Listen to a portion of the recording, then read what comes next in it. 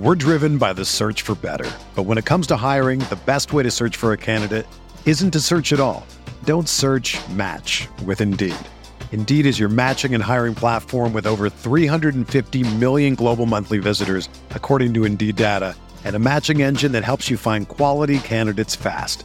Ditch the busy work. Use Indeed for scheduling, screening, and messaging so you can connect with candidates faster. Leveraging over 140 million qualifications and preferences every day, Indeed's matching engine is constantly learning from your preferences, so the more you use Indeed, the better it gets. Join more than 3.5 million businesses worldwide that use Indeed to hire great talent fast. And listeners of this show will get a $75 sponsored job credit to get your jobs more visibility at Indeed.com/Blue Wire. Just go to Indeed.com/Blue Wire right now and support our show by saying that you heard about Indeed on this podcast. That's Indeed.com/Blue Wire. Terms and conditions apply. Need to hire? You need Indeed. What's going on, everybody? Rob Doster here for the Field of 60. Today, we are bringing you another episode in our Off the Carousel series, where we will be joined by each and every new head coach to the Division I ranks. There are almost 60 of them. We're going to be rolling these out a couple of days throughout the month of May and the month of June. So make sure that you subscribe to the channel.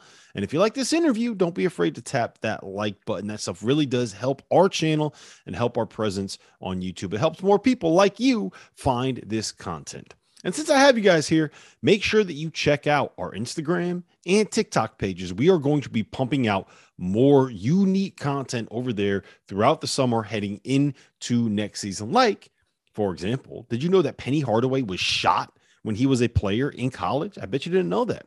There are more stories like that on those pages. The links are in the description below. So now, without further ado, let's get into another edition of Off the Carousel.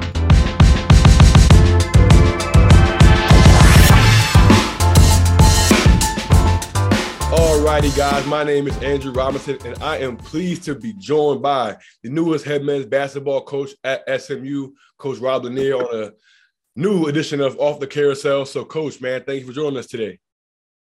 Yeah, thanks for having me, man.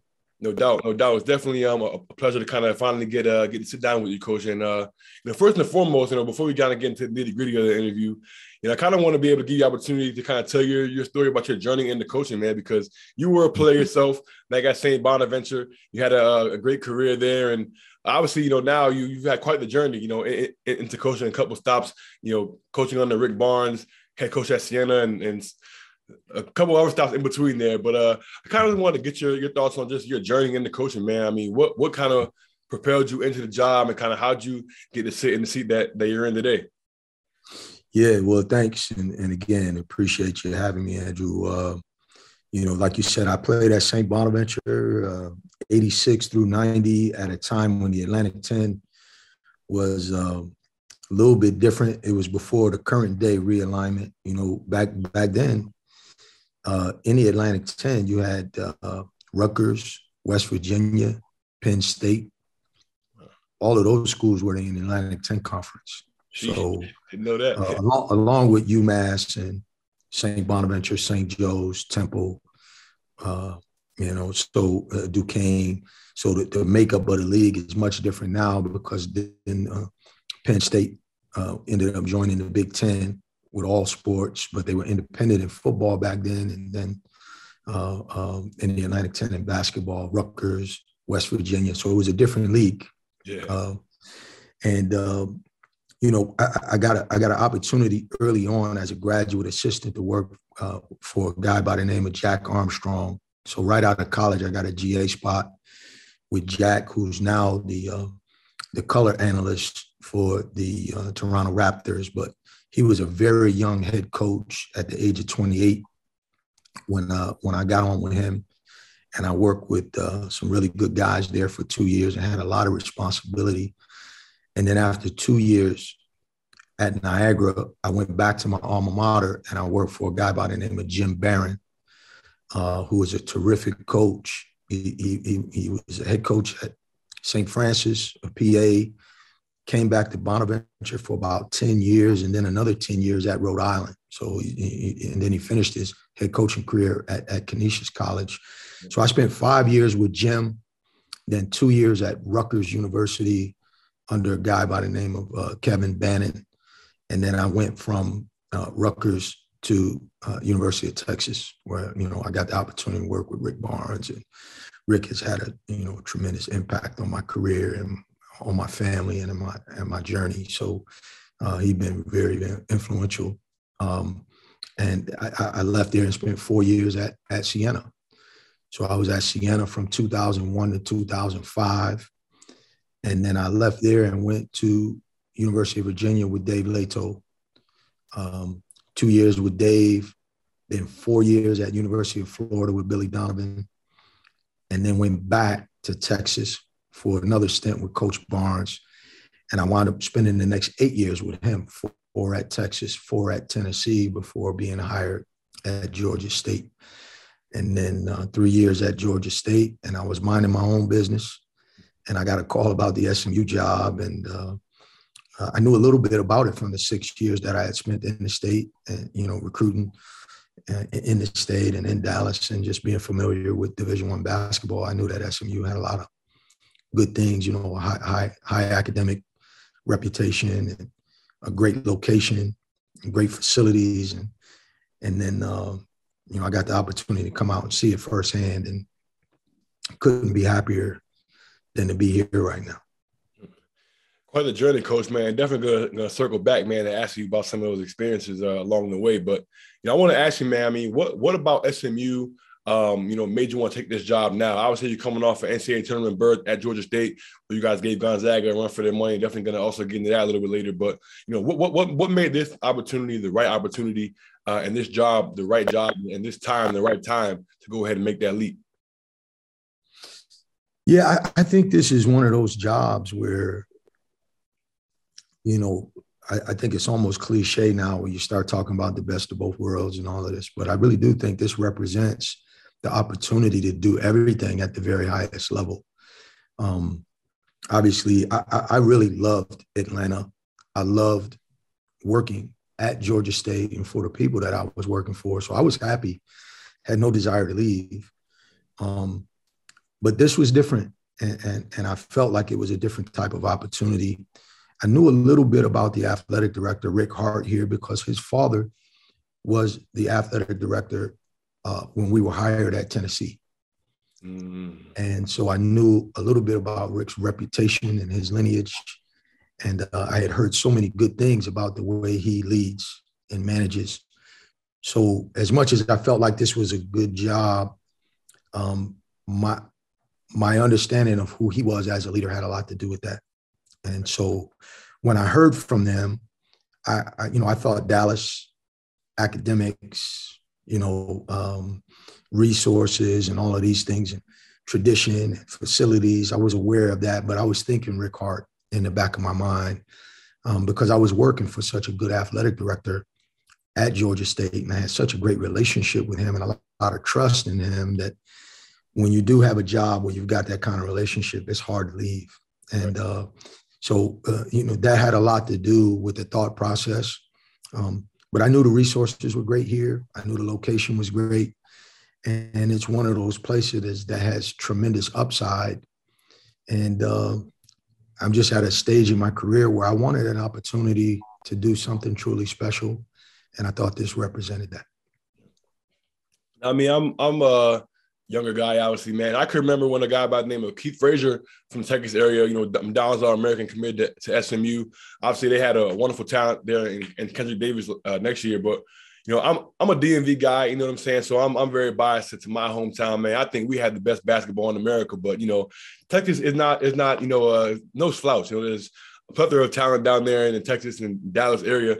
What are you kind of most looking forward to being able to kind of just get your feet on the ground and recruit the state of Texas and the city of Dallas? Because, like I mentioned, man, there's obviously a plethora of players that are coming from down there. Yeah, well, first of all, I agree with you about the DMV. I think it's special. I think it's still one of the throwbacks, if you will. Like, high school basketball is still really important in that community. Very. And then travel basketball is really good. There's great programs, but there's a love for basketball in the community that sustains itself. You know, there's some areas where a lot of kids leave and go to prep school, but you still have kids that go to the area high schools and stick with it for the most part. So you're getting that culture hasn't been fractured too much. Right. And I was in Atlanta where you have that, and you get it at other places cyclically. And, you know, Dallas is in that conversation. There's very few cities that have as much talent as they have in this area. And, you know, in cycles, you might have a time where Houston has more players, and the talent level in Austin, San Antonio was growing. Basketball throughout the state is really, really growing here. And so for us, we have an opportunity to be thorough and find the guys who fit our sensibilities as coaches, that fit what this institution commands of you academically, that can compete at the level we want to compete at. And so to be able to do that right here at home, and at the same time, because of our academic reputation and our location, to be able to recruit nationally, it just gives us a broader net to put out there to try to attract players that can help you compete at the highest level. Right. I got to ask you, man, I mean, obviously you guys had a wonderful year at Georgia State, you know, were able to win the Sun Belt and had a matchup against Gonzaga where you guys actually were hanging in there, man. People, I mean, that was actually one of the trendier games that was looking like you guys were actually going to knock Gonzaga off for a little bit, man, in that tournament game. But what do you kind of remember from that game? Just kind of take me back throughout that game and just talk about, you know, what that moment was like for you guys and, you know, just that whole experience in general. Well, you know, we had won 10 straight going into the game. So, you know, and we were still getting better, you know, because our team had been impacted by COVID and injuries in a profound way throughout the course of the year. So we knew that eventually we would get back to playing good basketball, and we did that. Right. So, you know, I didn't say it to the team, but I did feel like, you know, as we didn't deserve a 16 seed. I thought we were better than that. Sure. And I thought our league was better than that. But I felt the best way to show that we were better than that was to go out and beat the number one seed. Yeah. And so that was our aim. And it was quite a task. Now, you know, I got so much respect for Coach Few and their program and their players. And what they've done is I mean, it's remarkable. What stands out to me about the game is we prepared for them knowing that they were one of the best in the country at running. Like, transition defense was going to be a huge factor in the game. We knew that going in, but once the game started, it was still like, wow, these guys really, really flying. And as a coach, I was actually thinking during the game, like, I got to get my team to do this because it's the way we try to play, and they were better at it than we were. We were up to the task in the game, but in my mind, I was really impressed by what they were doing because you could feel it. Yeah. And but like I said, we ran with them. My best big towards ACL at the end of the first half, and when people ask me about the game, that really is where my mind goes first, because that young man is, you know, one of the best human beings I've ever coached. And he was coming off a knee injury from the fall, and he didn't return until mid-January. And for him to end his college career that way was really, you know, I hate that. That's not to say, I think we would have remained competitive in the game. And so I don't offer that as an excuse for why we lost the game. But when I think about the game, I think about him, because I hate the fact that that particular young man ended his college career in that way.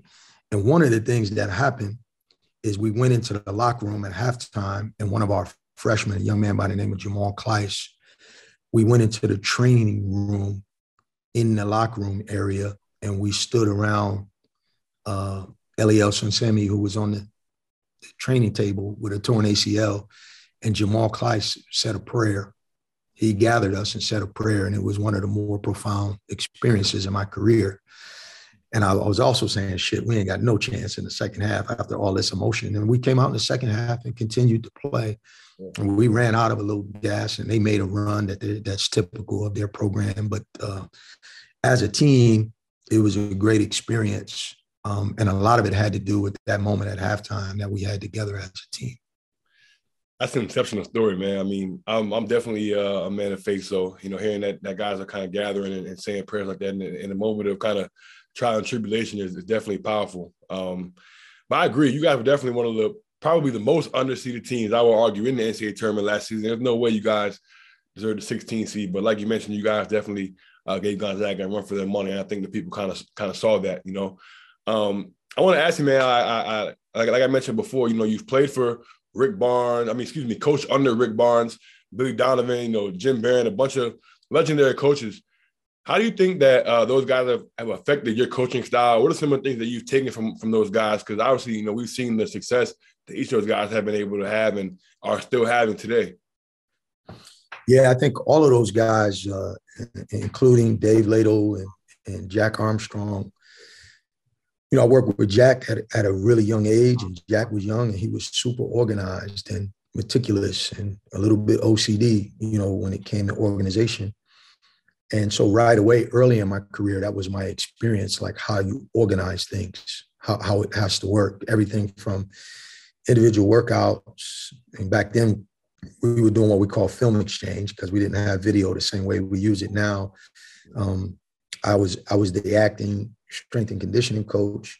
I was the acting academic coordinator.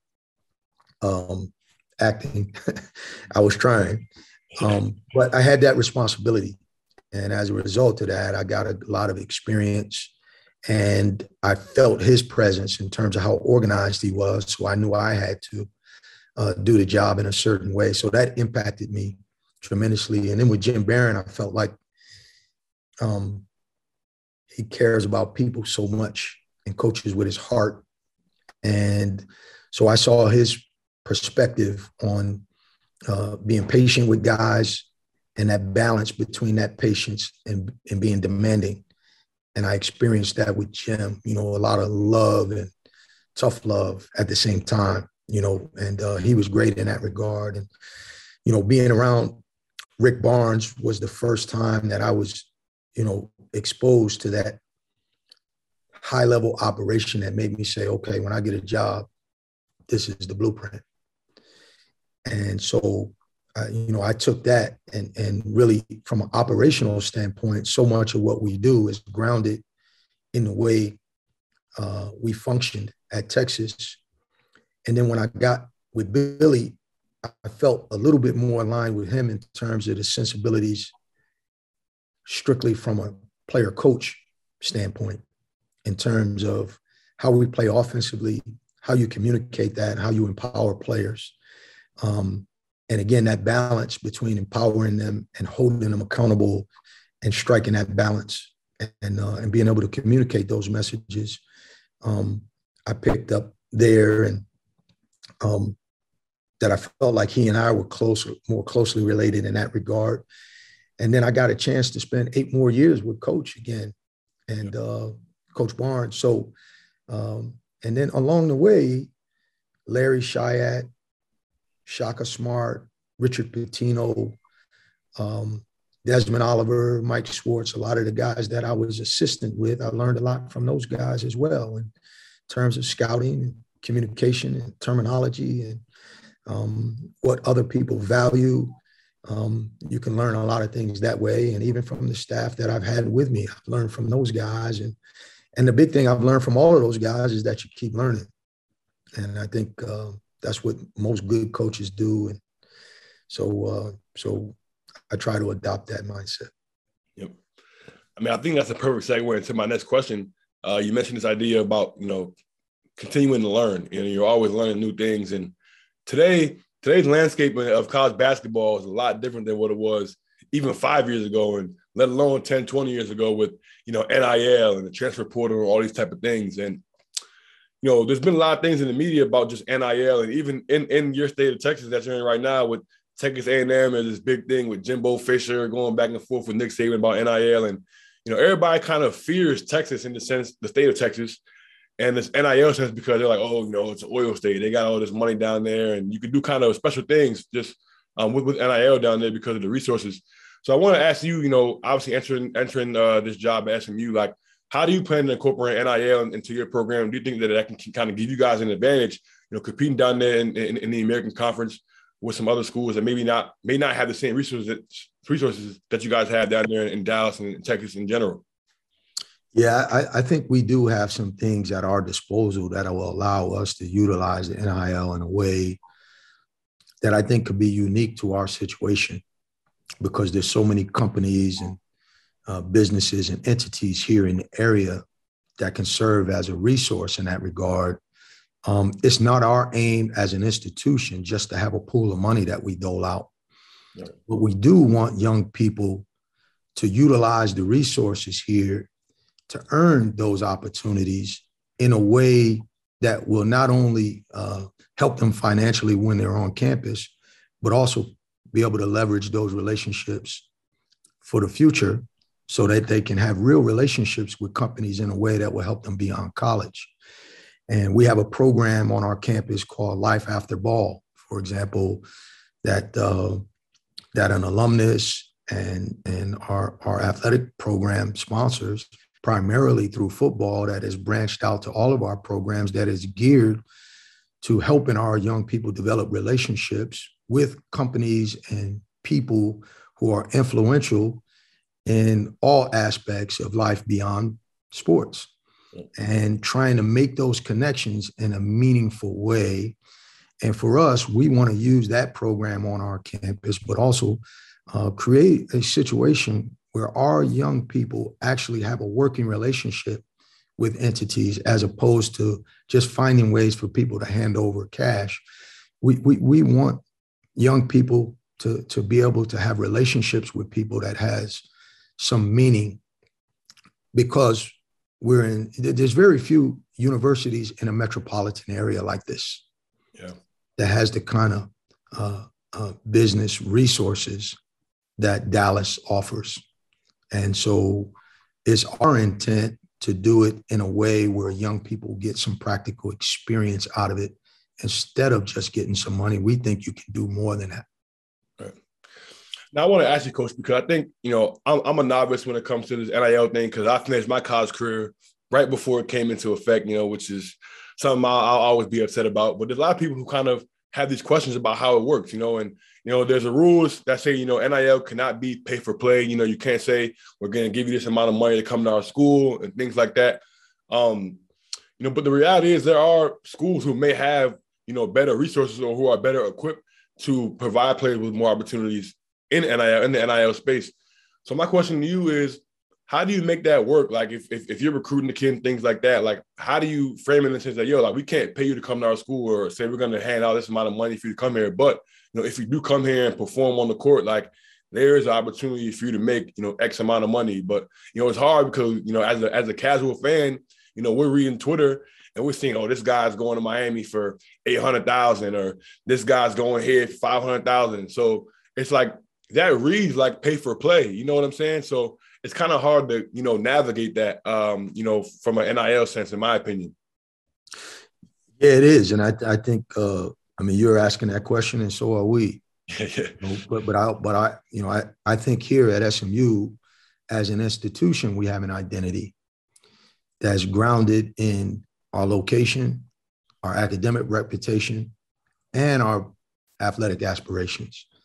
And so the NIL can serve us in a way, but I don't, for at least as far as my program is concerned, I do not want a pay for play scenario, because I don't think we're helping young people in that way.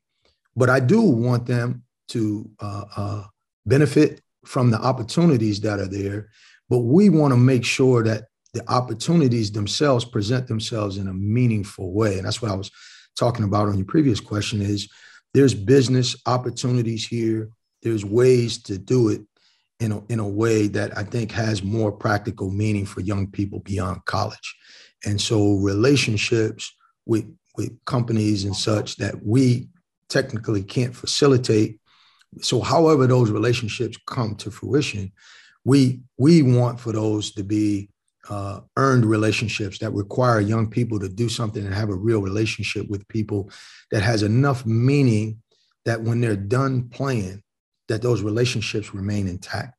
Right. And so I'd rather young people get experience and get compensated for that experience than to get compensated because they score a lot of points.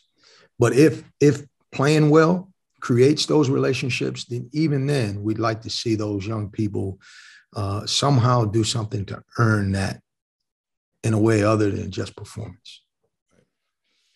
Now, obviously, SMU does have a rich basketball tradition. You got the golden era of pony hoops and things like that. Obviously, but there's been a lot of turmoil, as far as NCAA violations and things like that. For you, like, what does your version of success look like at SMU? Like, what is kind of not the peak, but like what is like how far do you think SMU basketball can be? Do you think that it can be in a place where it's back in the top 10 programs in the nation when it comes to basketball? Like, if you could look back on your experience 10 years from now and say this is what success looked like for us, like what would that be? Well, I wouldn't put any cap on it, and that's why I came here, because I don't think there's any cap on it. I think all the possibilities are on the table for this program. And so my goal is to try to lead a program that's good enough to explore whatever those possibilities might be. And, college basketball, there's a level that if you do it the right way, and I think we're at that level, that everything's on the table. My goal is for us to one day compete for a national championship. And so in order to do that, you have to be in the NCAA tournament. And in order to be in the NCAA tournament, there's a certain level you have to reach. There's a certain caliber player you have to get. And it speaks to some of those questions you're asking about NIL and all of that, the kind of players you got to get, the way you got to compete, the caliber of coaching that you have to perform at each day, all of those things. But I think we're at a place and we're in a location and we're at an institution that everything is on the table. And we're approaching it that way, that there's no limit to our goals for this program. Now, you talked about, your experience. You just came back from a weekend at USA Basketball, and I want to kind of give you a chance to kind of talk about that experience, just what that experience was like for you, kind of how you can kind of carry that into this upcoming season. Well, it was great. The way USA Basketball does it, there's when they announced their coaching staff, so in this case, it was Tad Boyle, Leon Rice, and Mike Boynton is going to coach the under-18 team. They have a group that they whittle down to a certain number, and then from that number, they start practice. And then through the practices, they try to get down to 12. So in order to whittle the number down, they bring in 3 what they call court coaches. And so it's like an entry-level opportunity for 3 other coaches, myself, Matt Langle from Colgate, and Tommy Lloyd from Arizona. And then they have committee members that come in and they talk through the process of whittling those numbers down. So you're in the room with Mark Fox, Matt Painter, Damian Wilkins, Coach Showalter, who's got a lot of experience coaching USA Basketball, and Sean Ford, who's the executive director, James Jones, the head coach at Yale.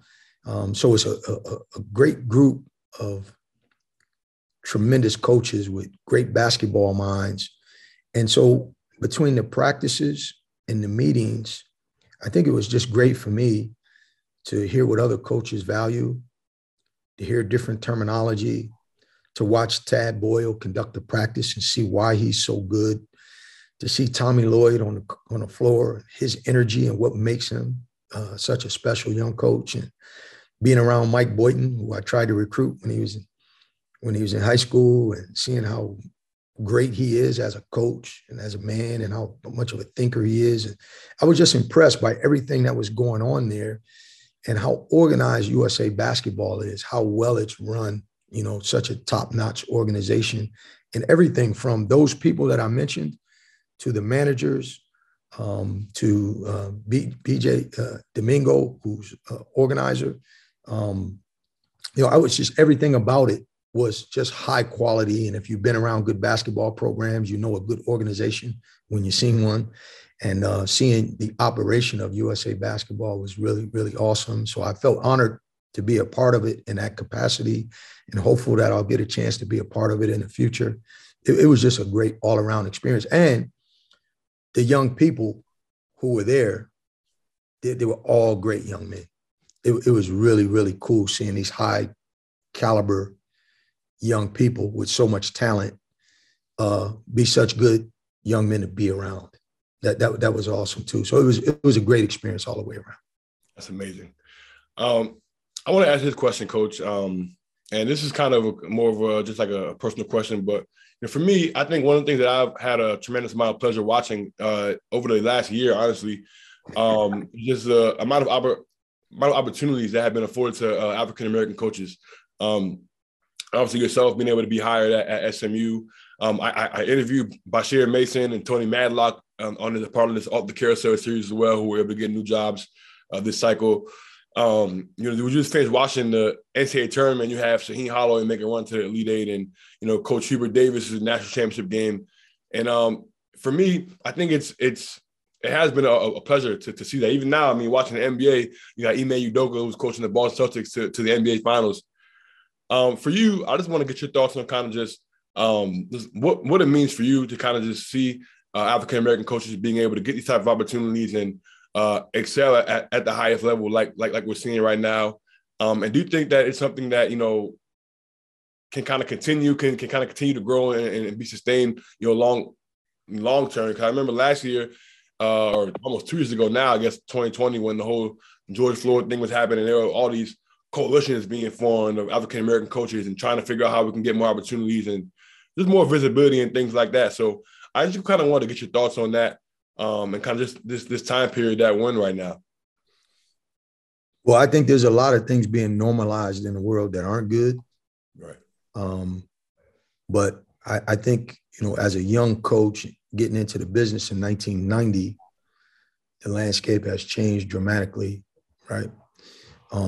And I think one of the reasons it's changed, and it's funny because when we first got on this call, I got a call from Rob Evans, who is a part of our administration here. And he's one of the guys I've always looked up to because he was the first African-American hired to coach in any sport at Ole Miss. And our president here, Dr. Turner, was the one who hired him, his former college teammate. It's a great story. Wow. But Coach Evans is a great resource on this campus, in particular for me and our program, just a great man. And back then you had Nolan Richardson and Coach Thompson and Coach Chaney and Coach Raveling. There was a handful of guys that you could count. And now that number has grown, and it's been a long journey. I think by and large, even in the sports on the field, there was a time where there wasn't very many of us in the mainstream game. And eventually, it was realized that you could win that way. And so this is a business, and winning is a part of it. And everybody's trying to find someone that can win. And obviously, the best way to create opportunities is for those who have opportunities to be successful doing it.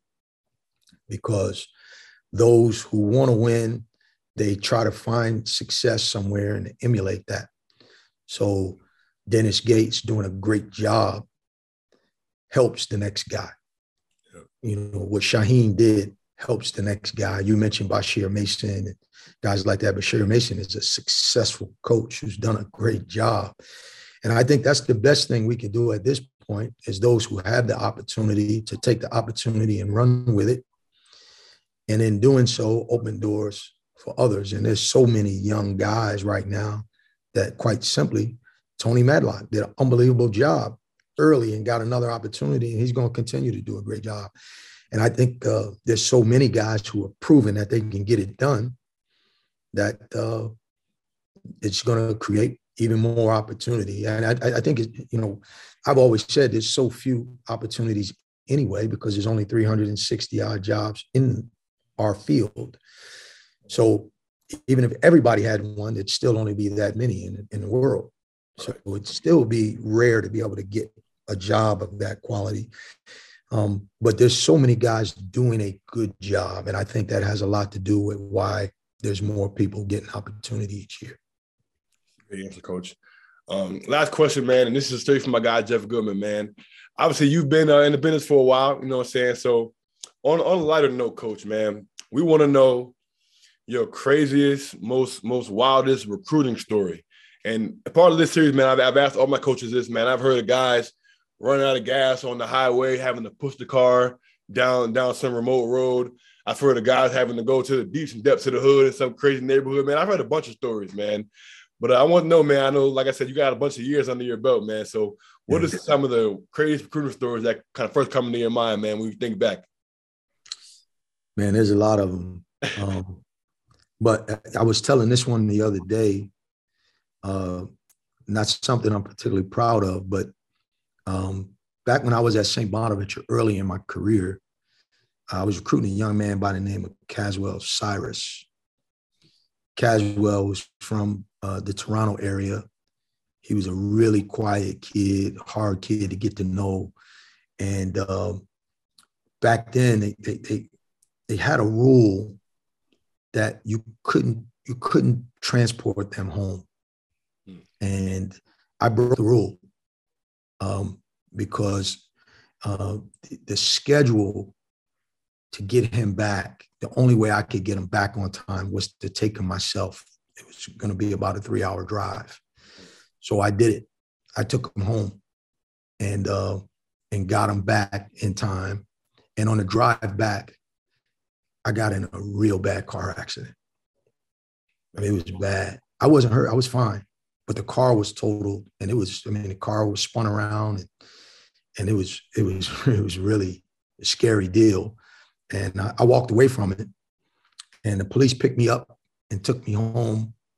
And Jim Barron, who was my boss at the time, it was his car. I borrowed his car to take the kid back. So not only was I doing something I wasn't supposed to do, I was also using his car, and then I totaled his car. Man. And my mom was living in Canada at the time, and I was about an hour from her house. And police came to the scene. The accident was definitely not my fault. That was a fact at the time. There was it was like late at night, 2 a.m, and a lane was closed because they were doing construction on the highway. Right. And a pickup truck came into the lane in front of me and hit my car. And so it could have been more tragic. The car was damaged, and it was a dealer car. So the car belonged to a dealership and all of that. And I never remember what happened. I just knew that Jim Barron took care of me on that and covered me. You know, I didn't get fired for breaking the rule, and I didn't get in trouble for ruining his car. And Jim Barron, he's my man because it never became an issue. But that came to mind because I was just talking to Jim a couple weeks ago, and out of the blue, because I didn't know if he remembered it that well or not, but he made it clear that he remembered, and I still owed him one for that, and I definitely do. Yeah. Well, shoot, man. Praise to God, man, for you being able to live to tell that story down. That's definitely a crazy one, Coach. But definitely want to say thank you, man, for coming on today, man. We've had a wonderful conversation, and definitely wishing you nothing but the best, you know, at SMU. Like I mentioned before, it's an extreme honor to be able to, you know, sit here and talk to another African-American coach who's, you know, achieved success at the highest level and is continuing to do so. So, you know, I just want to say thank you for your time. It really means a lot, man. And we're definitely going to be rooting on for you guys at SMU this year. Thanks, Andrew. I respect what you're doing, man. Keep up the great work. Thank you so much, Coach. Until next time.